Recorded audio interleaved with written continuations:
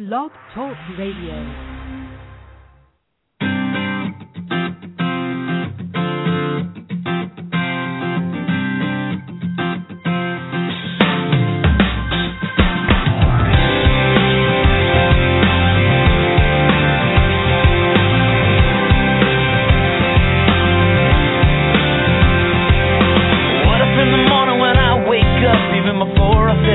Coffee cup, I said,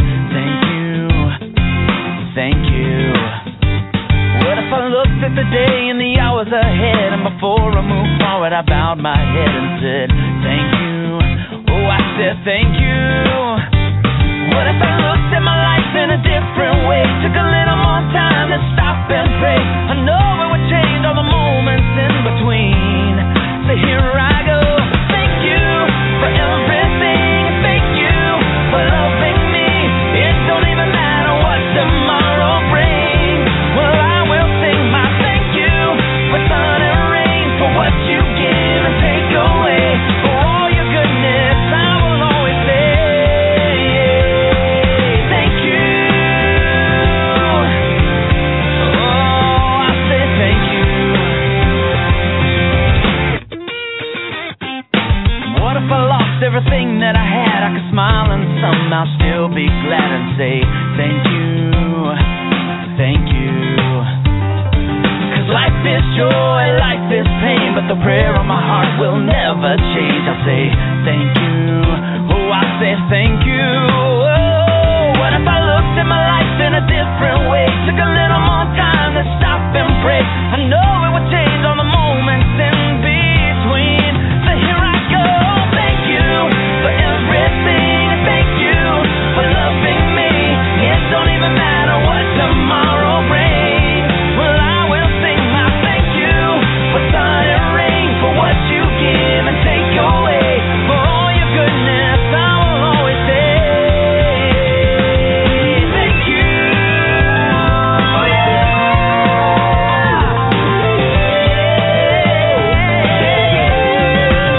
We'll sing my thank you for everything, and thank you for loving me. It don't even matter what tomorrow brings. Well, I will sing my thank you for sun and rain, for what you give and take away, for all your goodness. I will always say for all your goodness. I will always say thank you.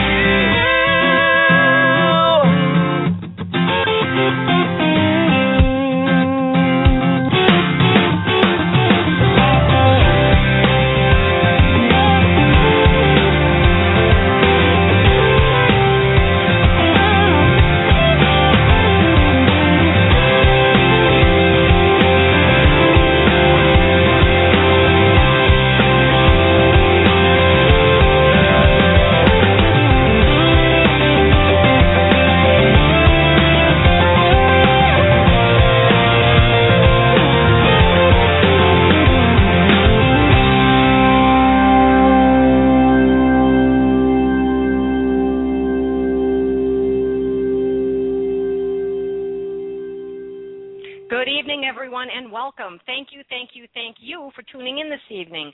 This is T-Love, your host here at Energy Awareness Radio. I am a Reiki Master and Certified Sound Therapist with a private practice in Sussex County, New Jersey, where we are streaming to you live as we do every Wednesday evening at 6 p.m. Eastern Time. Now, our chat room is open, so feel free to join the discussion that is already happening online. We do keep an eye on the chat room, so if you have a question, go ahead and post it, and we'll do our best to get your question on air. As an alternative, for those of you who are on the go and you can't continue to listen online, you can call us directly by dialing 347-202-0227, and that way you can listen via phone, or please be sure to use your Bluetooth if you are driving about. Tonight we are celebrating the human spirit, and we will do so with encouragement, advice, and guidance from business leaders, visionaries, professionals, and ordinary people in such a way that you, too, will be able to soar and flourish in the very midst of life's challenges now and in the future. My guest is David Mezzapelle. David believes that we all have stories that can inspire and motivate others across many of life's themes. He's discovered that whether people are enduring good times or bad, just knowing that others have persevered from similar experiences is comforting, and it spreads a message of hope. And as a serial entrepreneur, David has founded several companies, and he's experienced great peaks and valleys in his own life. And tonight we're going to discuss his book, Contagious Optimism, which is an integral part of the curriculum at his former alma mater, Fairfield University in Connecticut. David is known for his lifelong optimism, and his book furthers his commitment of helping others through positive forward thinking. Welcome to the show, David, and thank you for joining us. How are you being this evening? Oh, I'm great. Thank you, and thank you for having me here. I greatly appreciate it. Oh, I love your book. I mean, Contagious Optimism. What a great title. When it arrived, I couldn't help but smile because, somehow it just seems to evoke that simply by the name of the book. So even before you open a page, you're already optimistic just because you read the title, which I thought was really kind of cool.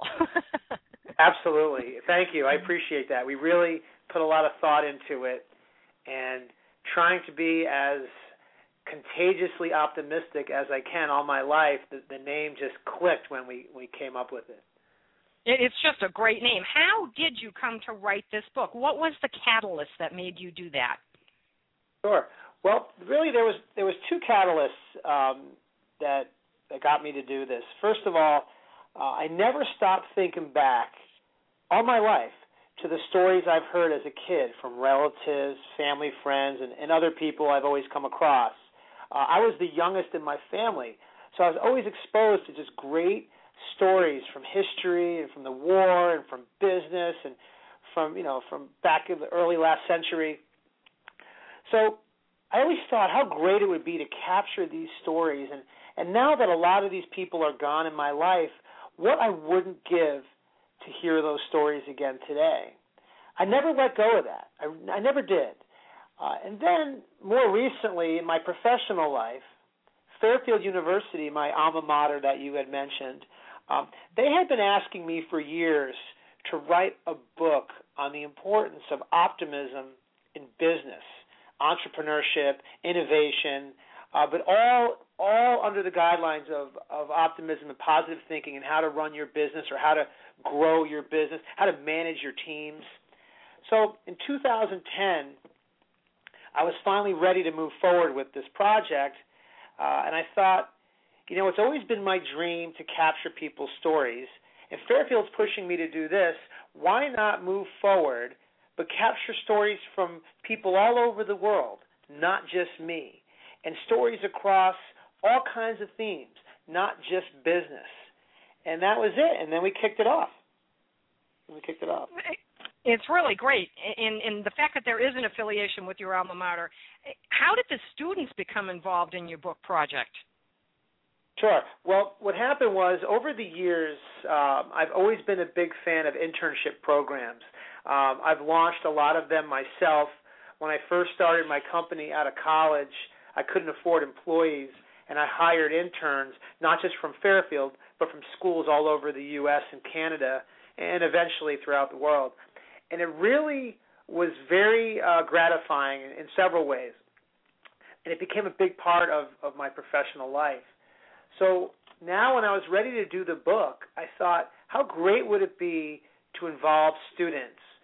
So what I did was we capture stories from people on an ongoing basis, and we're going to keep releasing volumes of the books, by the way. And so as we capture stories, we compile them into these draft manuscripts.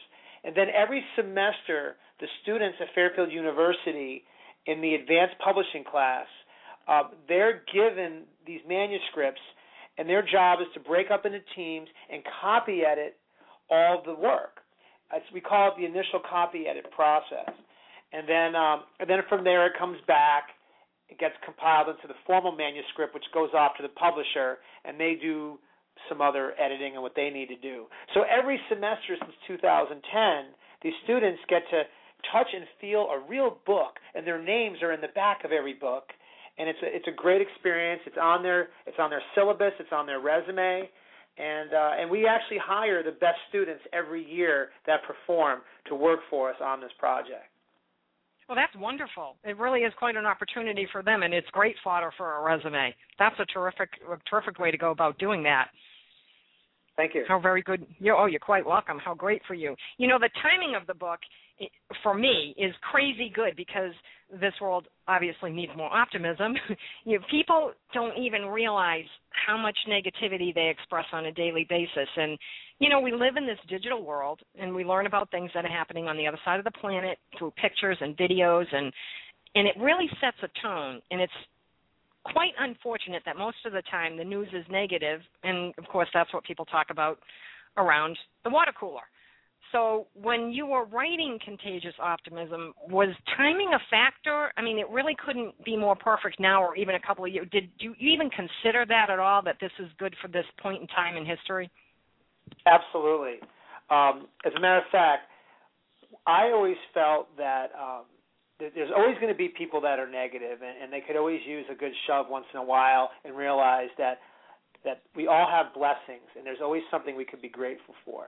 But nowadays, more than ever, as you said, many people have lost confidence in themselves and the world around them, really due to personal hardship or economic and political uncertainty around the world. And I believe wholeheartedly that hearing these stories will inspire and motivate others to regain the happiness, confidence, and zeal for life that they may have lost.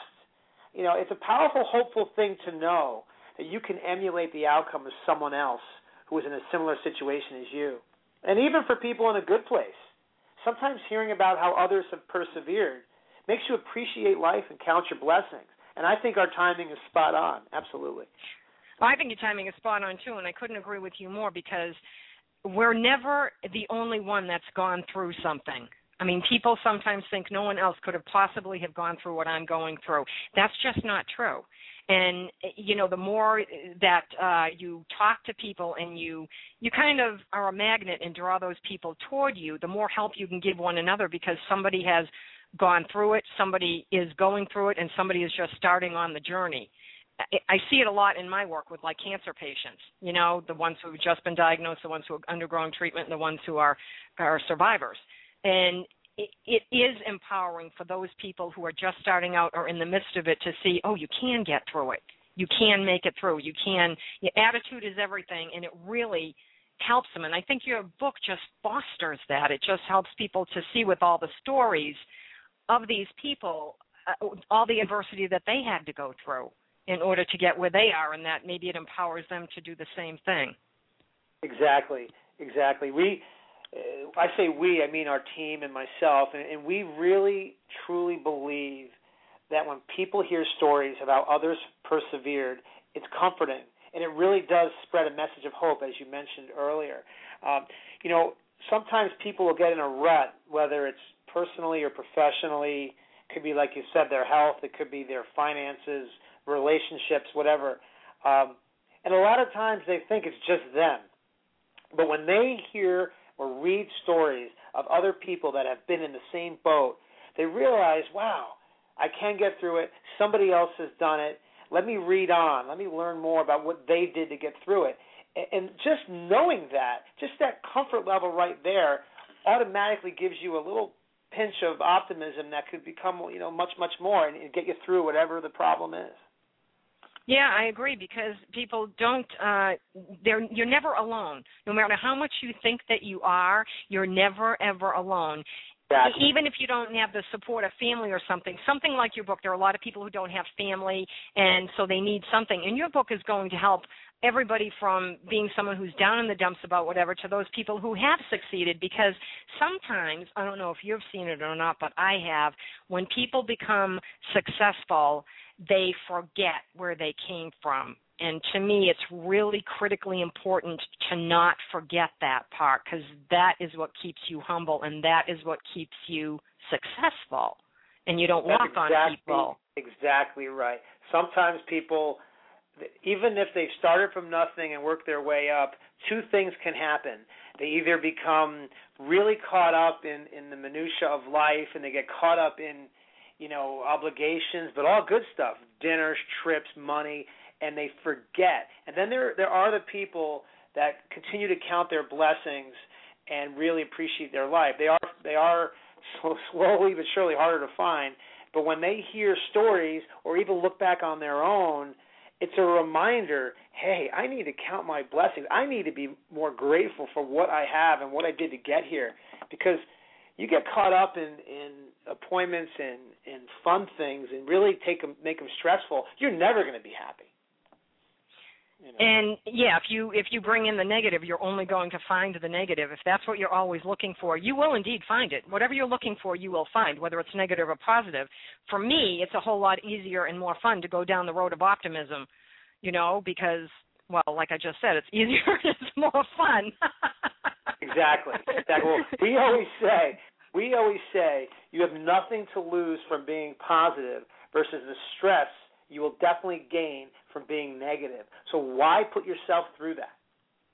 Right. And stress is the cause of 85% of the diseases. So you're really just kind of asking for yourself to create some kind of a disease within your body because you're so stressed and you're so negative.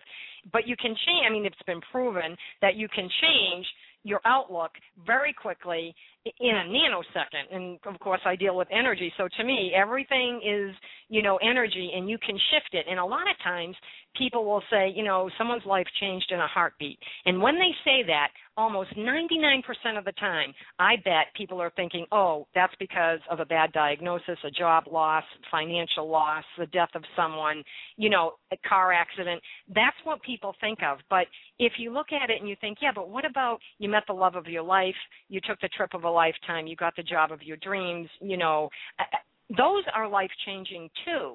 And yet no one says, oh, their life changed in a heartbeat when it's to the good. People are always looking for the negative. I never really understood why that is so paramount when it's a lot easier to find the positive because it's right there in front of you. I don't get that part. I'm so glad you said that, because I'll tell you, a lot of people that are negative, are pessimistic, that come to some of the different events I'm at or I speak at, and they ask me, how is it possible to be optimistic and realistic? And I say, not only is it possible, it's what you should be. Because an optimist does not mean you're not a realist. On the contrary, I believe success in anything is achieved when you combine effort, hard work, and reality with positive thinking. That, to me, that's the whole package right there. Just because you're an optimist doesn't mean you're not a realist. There's this whole misnomer that people think optimists are not realists, and that drives me crazy, and I always feel I have to explain that. You need both. And it goes back to people starting out as pessimists, because why would you think that people who are optimists must not be living in the real world? That doesn't even make sense, because if you take the other end of the spectrum and say, well, then people who are pessimists aren't living in the same world. Everything's about balance, Right. And optimism fosters more optimism, and it fosters positive thinking. Now, you do have there's two questions I have here. I don't know which one to ask first. So I'll go with this one because we're on this topic. There is scientific evidence that tells us how optimism improves our lives. I mean, I know this. We've pretty much talked about this on the show quite a few times. But I'd like to know if you wouldn't mind telling our listeners what you found to be the scientific evidence that helps people to, see that optimism improves our lives. Sure. Well, that's a great question. That's one of my favorite topics, actually. Optimism, in my opinion, is studied two ways scientifically. The first is the theoretical and spiritual views that have been presented to us by people I'm sure you've heard of, Dr. Norman Vincent Peale, Napoleon Hill, John Gray, Wayne Dyer. All these terrific people have offered us all kinds of hopeful theories and exercises that yield happiness and success. And this goes back centuries. And I love that, the whole spiritual, theoretical view of it. And then there's the actual scientific view we've seen from doctors and scientists. And they look at neurochemicals, they look at brain activity, they look at learned optimism and optimism biases. They even analyze vitamin D, from the power created for being exposed to light. But specifically, let's talk about the neurochemicals. Happiness and positive thinking, every single time, it's a fact that they do release neurochemicals, such as oxytocin, dopamine, endorphins, and even serotonin. And serotonin is referred to as the happy hormone. Right. Oxytocin is the love and trust hormone that's been in a lot of media lately. They've been talking about it an awful lot, which is great. Dopamine sends signals to the brain and is used to help motivate people quite often. It's praised for that. And it's also common in addiction therapy as well. And, of course, endorphins are released to help people deal with pain, but they're also released when you're very excited. And this is, when we see these come together, we see the scientific view and we see the theoretical view all come together when we hear about the law of attraction, when we hear about self-actualization, power of positive thinking. To me, that's science meeting theory, the physical meeting the mental or the spiritual. There's a quote I'm sure you've heard that I love from Napoleon Hill. What the mind of man can achieve, or what the mind of man can conceive and believe, it can achieve. And I know that can be cliche in the self-help realm, but it really is true. And when you combine the theory with the science, there's proof right there. It comes together. You can achieve it when you really, really believe it, and you have to apply yourself. And that's where the reality comes in, not just the positive thinking. And I want to say one other thing on this topic, because this topic is very important to me. One of the things I love to do, and I always recommend to students that I speak before, I love reading biographies and autobiographies of our industrialists going back centuries. And the reason I love to read them is they all seem to have one thing in common. They all talk about these guys that kept their cool, always thought positive, and they delivered. They were successful. Whether it's Andrew Carnegie or Henry Ford or millions of others, they all had optimism in common. And a lot of them lived very long lives when, at the time, health, medicine didn't give the longevity, the mortality rates that we have now. So it's all proof to me that optimism and positive thinking, when you talk about it in science, it really works. I couldn't agree with you more. And it's funny because I'm an energy therapist, and when I started down this road, I needed the science to back up energy therapy. It isn't just, snap your fingers and blink your eyes. It's not a carnival game or a parlor trick. It's real. So quantum physics is how you learn about energy. So I studied that, and I realized, oh my gosh, this stuff really can work. And now it's meeting mainstream medicine to the point where people are saying, okay, this does work. You can go into ORs and administer energy therapy during a surgery. So the science is really important. And the science about that you've just been talking about applies completely across the board, everywhere. My work, everyone's work. Because when you're optimistic, and so many studies have been done about this, it raises your endorphin levels with 3 minutes of being heartfeltly optimistic, grateful, appreciative, caring, and compassionate. 3 minutes thinking about those words will give you a 100% increase in your endorphins, but it will also lower your cortisol level, which is your stress hormone, by 23%. And when I hear that, I think, well, that's 123% stretch. Where do you get anything at 123% to the good? It's rare. Right. It's awesome. Really. So this, all of the facts that come together, it's science meeting everything else out there. It's science meeting theory, everyday living. It's proof positive that living a life where you're more optimistic allows you to live longer and healthier and be happier, and you will bring things to you because now you're a magnet that is drawing those kindred spirits toward you rather than, and you're pushing away all the other stuff. It just makes sense because everything's energy, and when you're putting out good energy, you're only going to get good energy back. So the optimistic part of it, that's just like, to me, the basic level of where you need to start and move on from there. And I know that you talk about in your book the power of positive forward thinking, yes, which that's a little bit different from the power of positive thinking that we're all familiar with. Right. And I was wondering if you wouldn't mind sharing an example of that, because when I read about it, I thought, oh, yeah, I get this. I do this, too. This is really cool. So if you would like to talk about that, please feel free to go ahead and do that. Sure. I just want to say I love how you really get this. It's so refreshing to talk to you, because you're right. You really get what we're about, and I love that. No, thank you. You got it. Positive forward thinking, the way I define it, is the ability to find the silver lining in every cloud, apply it to today or yesterday, and be hopeful that tomorrow will be better. So, in other words, look at the negative of your past, look at the negative in your present if it's there, look at the learning lessons, the obstacles, look at it all, and know that the reason is to deliver a silver lining, something in the future. So let's talk, for example, about a student studying for a grueling exam. It may seem like the end of the world trying to prepare and memorize all the information, but take that energy and picture what the degree can do for your life, for your future. Or talk about surgery, like you mentioned your patients you've worked with. You're nervous going in. You think the worst, and you just can't wait for it to be over. Take all that negative energy, and start visualizing, what the point of the surgery is, what the results of that procedure will deliver. The goal is good. It's only today that may seem rough.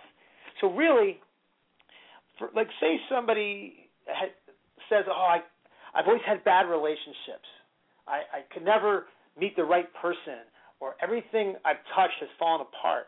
Well, if you keep telling yourself that, that's going to keep happening.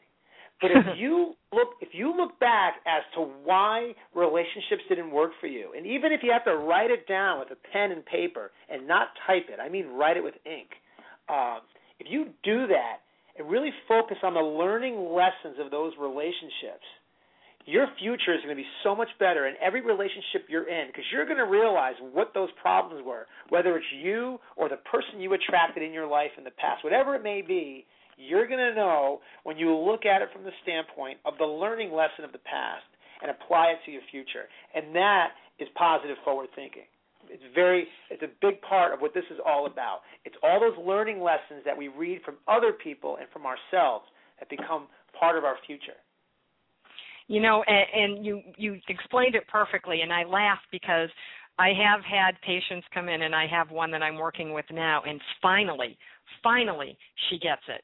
Finally, after months, she is, okay, now I understand what you're talking about. And every week I would say very similarly what she needed to do, and I'd call it, think about a magnificent outcome, or think about a magical outcome. Just picture it. See it already happening. Know that it's, don't pro football players and everything do this all the time? They visualize the goal and all that. And, and I would explain it to her in I don't know how many different ways that I could. And finally, she's getting it. And it's easy to do, but it's hard to get people over. I think it's easy to do, but it's hard to get people over the hump. And it was hard for me, too, when I was going through this to figure out, well, how do you just, how can you possibly think that there's going to be a good outcome when you look historically at your past and you think nothing has ever gone right? But once you start doing this and you do it consistently and you lose the doubt and you have the faith and the trust that it will come out that way, and you just kind of get a knowing and you live from that, it's a very optimistic way to live, and things do happen, and they happen quickly. They do. As a matter of fact, it's funny you mentioned the athletes.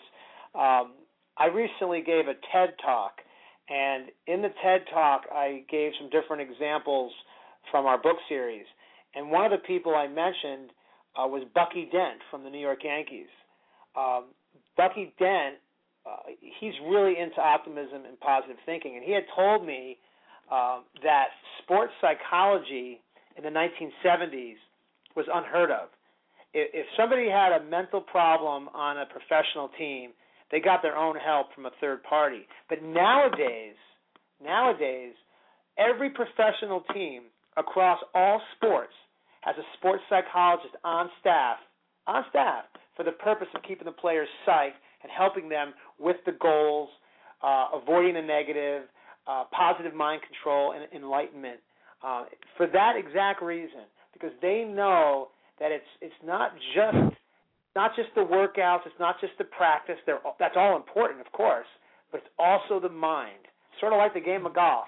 50% is in the mind. So that's very, very important and a very valid point. And I like the fact that you say write it out with a pen, because when you do that, it ingrains it more. I mean, we were taught to do that when we were studying. Write it, and you'll learn it better. If you write things out, it does become ingrained in your mind, and you literally are changing the neural pathways of your brain. Those pathways are physical. They're those ridges on your brain, and you can fill in the ones that are negative and create new positive ones just by being optimistic. They've done studies on that too. It's crazy, but it's cool and it's good. Absolutely. There's no question. I do love writing stuff down. I love it.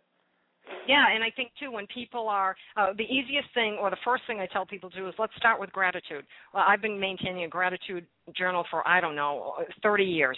And, I can go through them and look back and see the history of how my life changed and everything just by the way I wrote in the gratitude journal. And 5 a night, you do that, and now I've changed it, and I do 10 in the morning and 5 at night, because I find that if I do that, it sets the tone for the day, and it allows me to go to sleep at night knowing I'm still grateful. So you go to bed and you wake up happy, and you have your day, you start your day happy because you're grateful for things, and you can go through the day. And the interesting thing is you don't react to things. You're more proactive, and things don't get to you in the same way that they did before. When you live optimistically, you can let more, like a duck, you let it roll off your back. It's crazy, but it really does work. And people don't always believe that until they actually do it. Now, I've had people say, well, I tried it last week and it didn't work. Well, how long did you try it? For a day. Okay. You need more than a day, Yeah.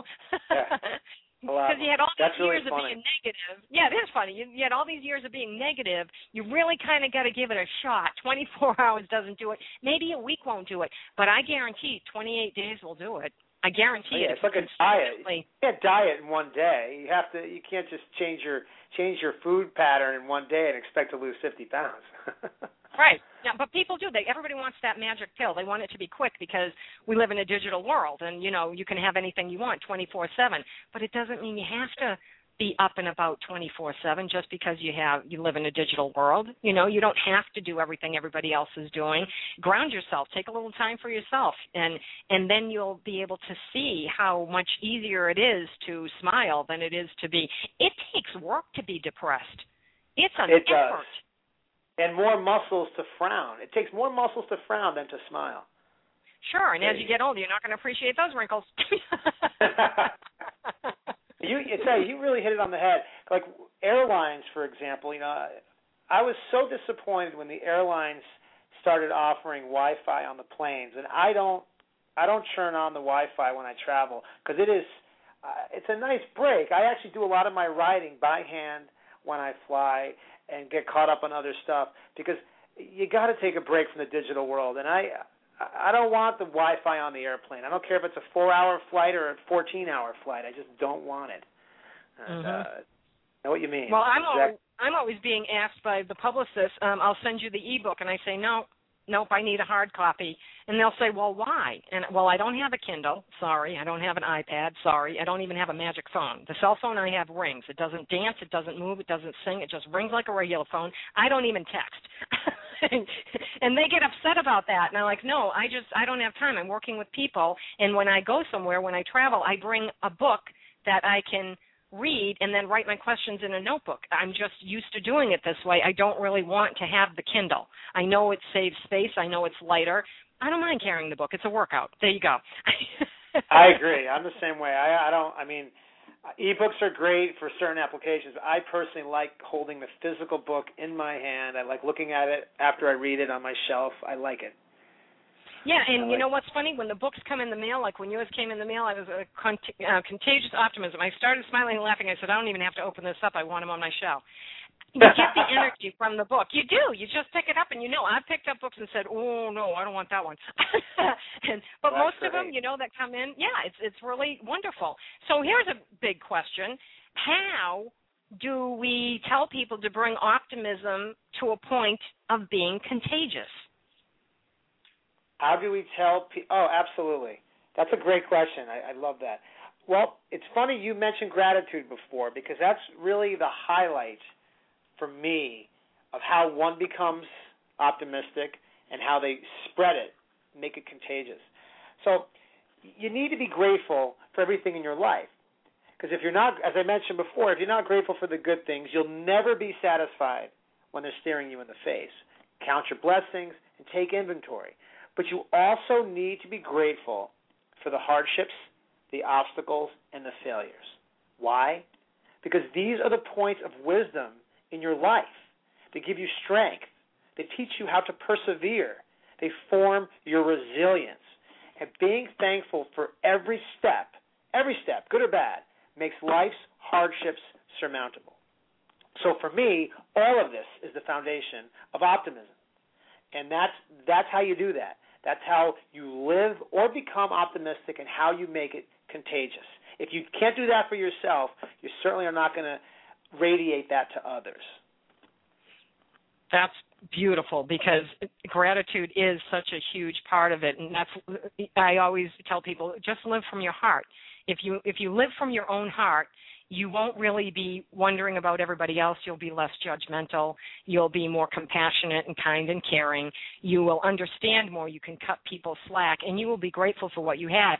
And somebody said to me, but, I've had a lot of hardships. And I say, yeah, but you're still here, and that was your growth. That's where Exactly. you get your growth. Your hardest lessons, or the people that are the most difficult to deal with, bring you your greatest growth. And sometimes when you look back, I'm going to say mostly, probably all the time, when you look back at those hard things, you look and you say, you know what, it's probably a really good thing that happened. Oh, there's no question.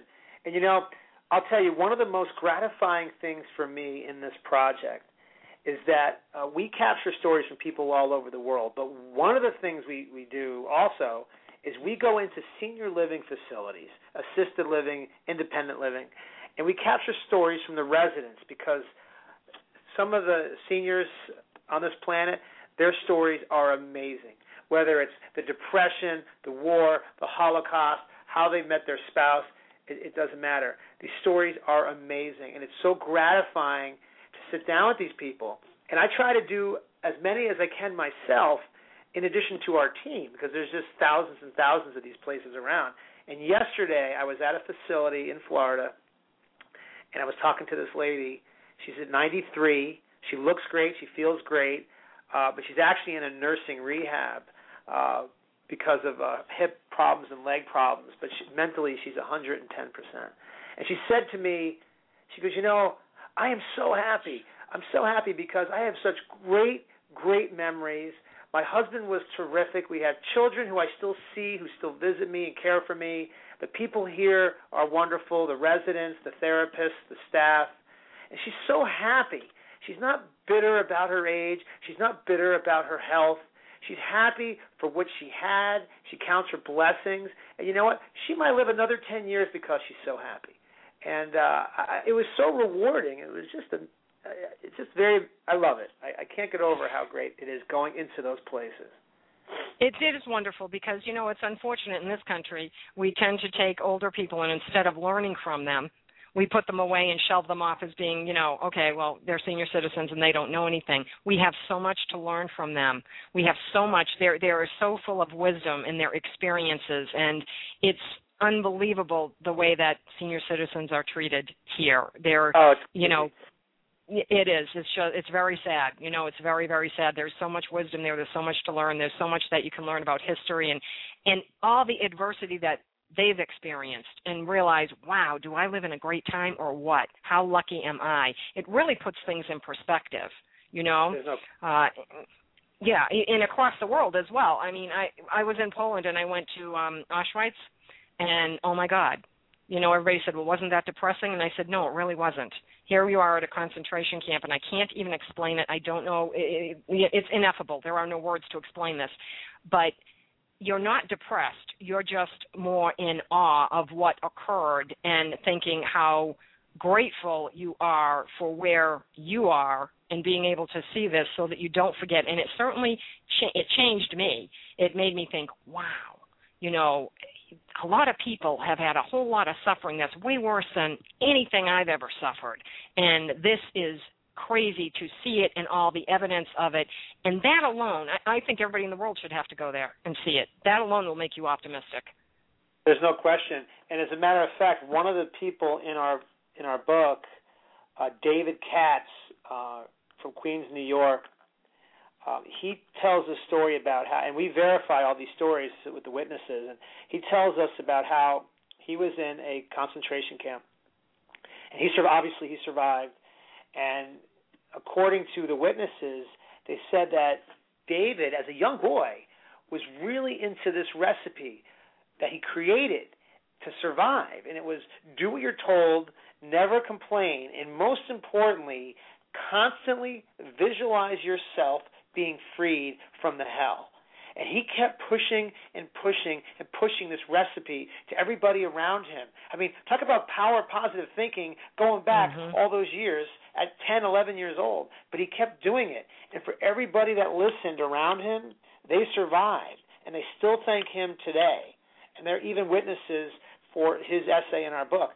It's astonishing. So here he's thinking positive while he's watching all these people getting murdered. And he's thinking, if I just picture myself not being here, I will not be here anymore. And within a year, he was released.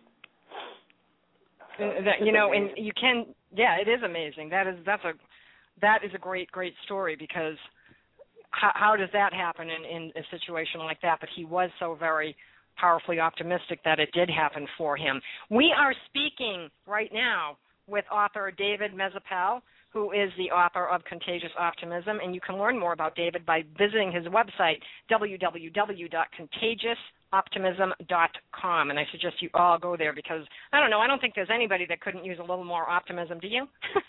No, not at all. Absolutely.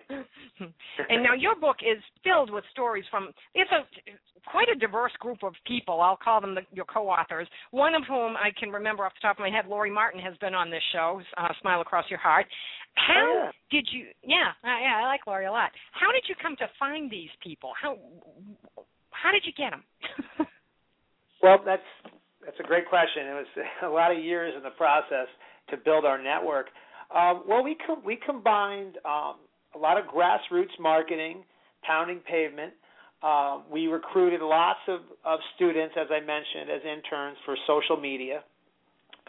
And one of the things we did, specifically with our interns, is we sent them into the local towns around their campuses throughout the U.S., Europe, and even some in Australia and Asia. And these students would go into different organizations. They would go into the senior living facilities. They would speak at different local events, whatever they could do to spark people to share their stories. I mean, 750 words or less are our essays. They're very short and very easy to write. And once you convince somebody, once you convince somebody that they have a story, that everybody has fantastic stories, they will start telling you them. And there are millions of them out there, and it's spread like wildfire for us, both virtually and grassroots. And that's how we built our audience, and it's been very effective. Now we're at a point where the stories just pour in. We don't have to pound pavement anymore like we did, but we are still going into the senior living communities because we believe that's not only rewarding for us, but the stories we pull out of there are amazing. I would think you'd get incredible stories from those people. Amazing. Across, like I said, all different themes, sports, business, relationships, health, astonishing. But overall, we just really, since 2010, we have just spent a lot of energy, money, time, and wherewithal to just get out into the communities and just spread the word that Contagious Optimism is a place for you to tell your story. And whatever it may be, whatever you've been holding back, whatever was an aha moment, a learning lesson in your life, share it. Share it. You know, we like to say that when we share our stories, we are sharing our wisdom. We are giving others the tools they need to build, evolve, and persevere. So mankind, in essence, is paying it forward all the time. You know, something somebody did before you helped to build your foundation, just like something you did will help build somebody else's foundation. So when you explain that in the communities, the towns, the cities, stories come pouring in. They just come pouring in. Well, and I also think that when people are writing their story, it can be very cathartic. It can also be a validation and almost like a witnessing of their life. Exactly. And that is all. Thank you. I bet you do. A lot of people thank us for what writing a story they've been holding back on has done for them. So it's funny you mentioned that. We get probably 2 or 3 times a day we'll get email to our info desk with a thank you, and probably 2 or 3 times a week we get a physical letter. People thank us, so it's very gratifying. Yes. Yeah. Oh, yeah. You're definitely doing a great job with this, and I can't believe you're going to. Well, I can believe it, but it's great that you're going to have other volumes of it, because when I looked at this and I saw the table of contents, I thought, oh, it's nice that it's divided up into, relationships, business and careers, turning envy and jealousy into something positive. That's great, because you can go and read about those types of things. But now you're going to have additional books. Are those going to be broken down in the same way, or do you not know yet, or will they be specific to one area, let's say? Well, that's absolutely a great question. And what we're going to do is some topics are extremely hot and some topics are not.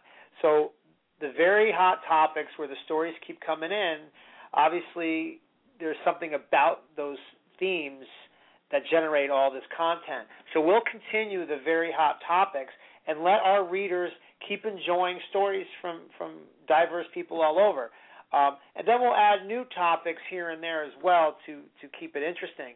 But the nice thing about the structure of our books is that the same person that read Volume 1, if they really enjoyed it, they'll enjoy Volume 2 as well, because it'll be great stories, short stories from different people, and they'll just keep coming back, and that's wonderful. And this is a philanthropic project, so we're not doing this to make money. We want to cover our expenses, but we're not doing this to retain profit. We're doing this to share our profit with different charities, with Fairfield University being at the top. So for us, it's just extreme gratification now that we have the framework in place. Well, and the other thing is, when you're working on yourself and you're being optimistic, you do find that things just come to you, and you create something bigger and much larger than you ever expected. So I'm sure that's what you're feeling right now, because you probably thought, okay, we'll do a book. I shouldn't say never, but I certainly didn't expect this to go where it's gone. I cannot believe the growth, the kudos, the press, the media. It's really gone in a direction that I didn't think this early would be happening, but it's wonderful, and it's for the reasons you just mentioned. People deep down want to be happier, they want to be optimistic, and people enjoy hearing other people's happy stories. The mainstream media has always been, since the beginning of time, they like the bad news. That's their job, presenting the bad news. But I think now, as things are evolving and people are just tired of such bad news, it's refreshing to hear the good stuff. And hopefully, if you hear enough good stuff, the bad stuff will just, start disappearing. People will start becoming better at being, good humans and good citizens and altruistic. So we're hoping it has that kind of chain effect. I think it will, because people are hungry for this. Yes. This is what they want right now. I was speaking with someone who said, I think that people are just, I don't think it's getting any better, it's getting much worse. And I said, I'm going to disagree completely. I think people are starving for good, solid information. There's a lot of information out there. The Internet provides different webinars and teleseminars and all kinds of things that are being offered for free. And then if you want to buy the person's package, you can. They're hungry for this. And within the next 3 years, you will see such a growth in wellness centers and other things happening. People are running to these places because they can't handle all that they have to handle right now that life is throwing at them because of everything that you talked about before, the economic situations that we have, the challenges that people have financially, and everything that's going on with the housing market, and who can find a job, and the political upheaval. all of that. People can't handle it, and they don't know what to do. So they're thirsty, they're hungry, they're starving for this information that you're providing in your book, and I would think that they would just sell off the shelves completely. You'll just have to keep reprinting and making more books. Oh, that would be great news. I think it would. I mean, you're getting all the stories, and I was going to ask you, of all the stories you received, regardless of whether they're in this first book or any other one, did you find that there is a common theme?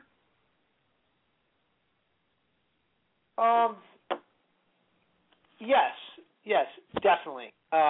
Whether it's business or personal, health or sports or relationships, the common theme is definitely that people are inherently good, every one of them. And the reason why I feel that way is because every person who told their story might be about themselves, it might be about others, but every one of them found it to be important to share the uplifting message of that story with all of us. And I believe that's because they're inherently good. Because if they weren't, they could care less if you're happy. But obviously they want you to be happy because they're sharing that story with you. And I noticed whether it was an action they took or something they observed, they felt the need to bring it live. And that's the underlying message that I have found. There's a story. Do you have time for an example? Because it's a great story. Yes, actually, I was going to ask you if there was one story that seemed to really resonate with you and if you would share it. So by all means, go right ahead. Sure. I mean, there's a lot of stories, and they're all equally wonderful, but there's just one story I always like to talk about because I just can't believe it for two young girls. It's called Prom Drive. And basically this girl from Connecticut, her name is Allison Frateroli. Allison went shopping for a prom dress this past spring. I like to say it's a rite of passage of teenagers every year. And amongst all the excitement, Allison realized that there are many girls that can't afford these prom dresses, which means there are many girls not going to their prom. Mm-hmm. So instead of doing nothing about it, Allison and her friend Sasha Clark, together, they started a prom drive by collecting pre-owned dresses, shoes, and accessories for underprivileged girls so that they too can go to the prom. Now, as you and I both know, prom dresses are worn once and are like never worn again. I That's remember right. my girlfriends in high school and my sister, nobody ever wore that prom dress more than once. So Allison and Sasha formed a team of all their friends and the staff of a local nonprofit called Kids Helping Kids. And together, this whole group made Prom Drive a reality. And it did so well that it's continuing every day. Clothes are pouring in from around the country, and they're going to keep doing this drive every year. So just in time for the prom in the spring, more and more girls will have a dress, they'll be proud, they'll look great, and they will go to their prom. And you know, there's so many stories, and some are more impactful than that. But for some reason, that story of altruism among 17-year-old teenage girls that did this on their own, they weren't pushed by parents or anybody else, it's just awesome. I love that story. And I think it is because, first of all, they're 17 years old. They're girls, so there is that competitive edge there. They don't have to do this. They don't have to have everyone at the prom. They could just be like, well, I get to go and you can't, because girls can be vicious and mean at that age, you know? And, yeah, so all of that compiled together, it certainly is altruism, and kudos to them for doing it. I'm wondering, was that on the news? Because it is just too familiar to me. I really think I've seen, like, pictures of it happening, showing a drive. You're in New Jersey, correct? Yeah, so I would get the Connecticut news via New York. They'd show the story. It was on a couple different shows. It was also in some of the newspapers. They're based in New Canaan, Connecticut, which is a pretty wealthy area. And that's the other thing that's surprising to me about it is this particular, Fairfield County, Connecticut. There's so much wealth and so many young people take things for granted. So I was so moved by this story for so many reasons. And so Allison and one of the administrators at Kids Helping Kids, they sent me the story for the book, and it's going to be in our volume 2 because I got the story after we printed volume 1, so it'll be in our next volume. And at some of my talks, I'm going to read read that story more in depth. I just love it. I just love it. It is a great story because there are so many facets to it, especially when you realize it's coming from such a affluent county, you know, Exactly. because you don't normally hear that. You just don't. So kudos to them. That is really wonderful. We're almost out of time, but there is an optimist creed that was written in 1912 by Christian D. Larson, and his goal was clear: to attract good into your life and to share good with others. And while that may have been written 100 years ago, it still holds true today, and it's unaffected by time. May I read that, David? By all means, I love hearing it. Oh, thank you. Okay. Promise yourself to be so strong that nothing can disturb your peace of mind, to talk health, happiness, and prosperity to every person you meet, to make all your friends feel that there is something worthwhile in them, to look at the sunny side of everything and make your optimism come true, to think only of the best, to work only for the best, and to expect only the best, to be just as enthusiastic about the success of others as you are about your own, to forget the mistakes of the past and press on to the greater achievements of the future, to wear a cheerful countenance at all times and give every living creature you meet a smile, to give so much time to the improvement of yourself that you have no time to criticize others, to be too large for worry, too noble for anger, too strong for fear, and too happy to permit the presence of trouble, to think well of yourself and to proclaim this fact to the world, not in loud word, but in great deeds, to live in the faith that the whole world is on your side, so long as you are true to the best that is in you. That is just beautiful, and I loved it, and I wanted to read that on air because I loved it. Yeah, me too. I appreciate that. I really, I do love that, and it's amazing in 1912, and it still applies today 101 years later. Isn't that crazy? But you know what? This, again, we need to really give more toward the senior citizens and understand we can learn from them because this is, you know, like you said, it's 101 years old. And come on, you know, they were very wise. People have always had wisdom. They tried to share it. Let's just really get on the bandwagon and understand it and go with it and help push it out there. Yeah, I can't believe that this hour went up. This was great. Before we go, though, would you please tell our listeners how they can learn more about you and where they can purchase your book, Contagious Optimism?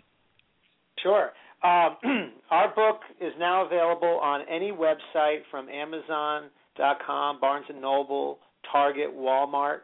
It's available in any bookstore, both chain and independent stores. To find a store near you, if you go to contagiousoptimism.com, just like it's spelled, just like it sounds, click on the word books on the top right corner, and you'll see a list of stores and a search area to find a local independent bookstore or chain bookstore. Or, again, you can buy it online, and the links are there as well. On that same website is my bio and the bios of all the co-authors in the first volume, and some more general information.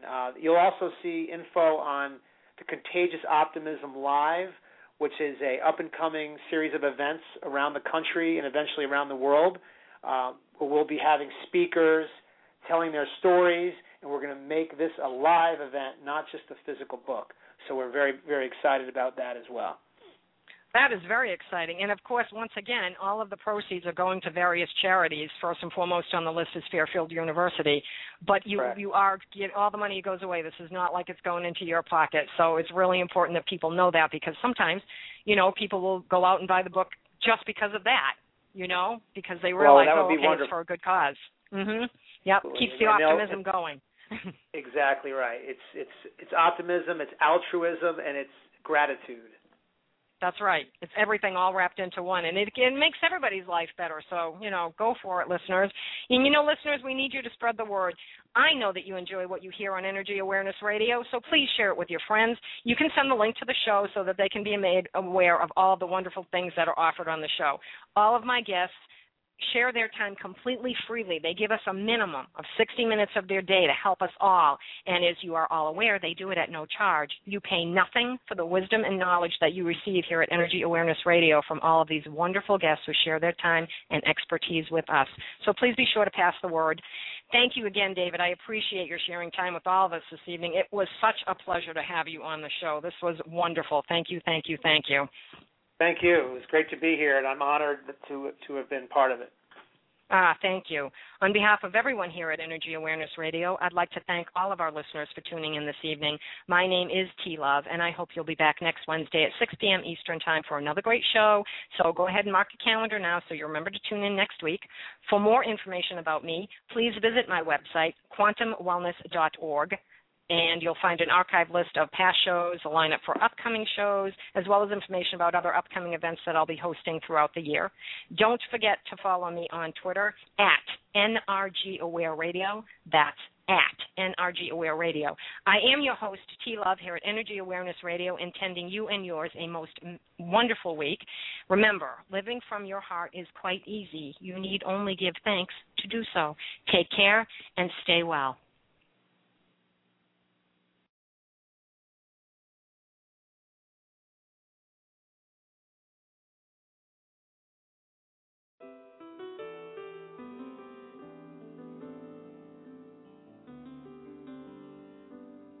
I got a roof over my head. I got a warm place to sleep. Some nights I lie awake counting years instead of counting sheep. I got a heart that can hold love.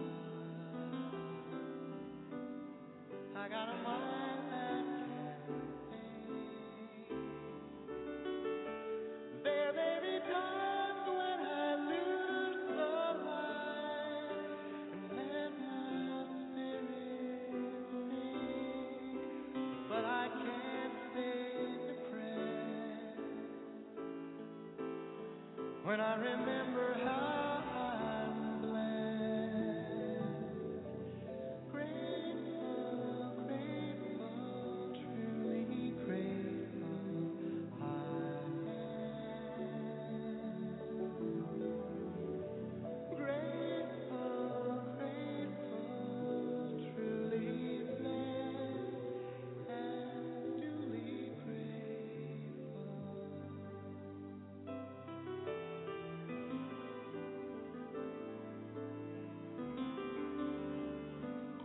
within a city of strangers,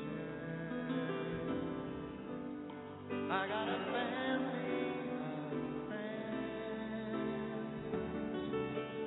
No matter what rocks and brambles fill the way, I know that they will stay until the end. I feel a hand holding my hand. It's not a hand you can see, but on the road to the promised land, this hand will shepherd me through delight and despair, holding tight and always there. Grateful, grateful.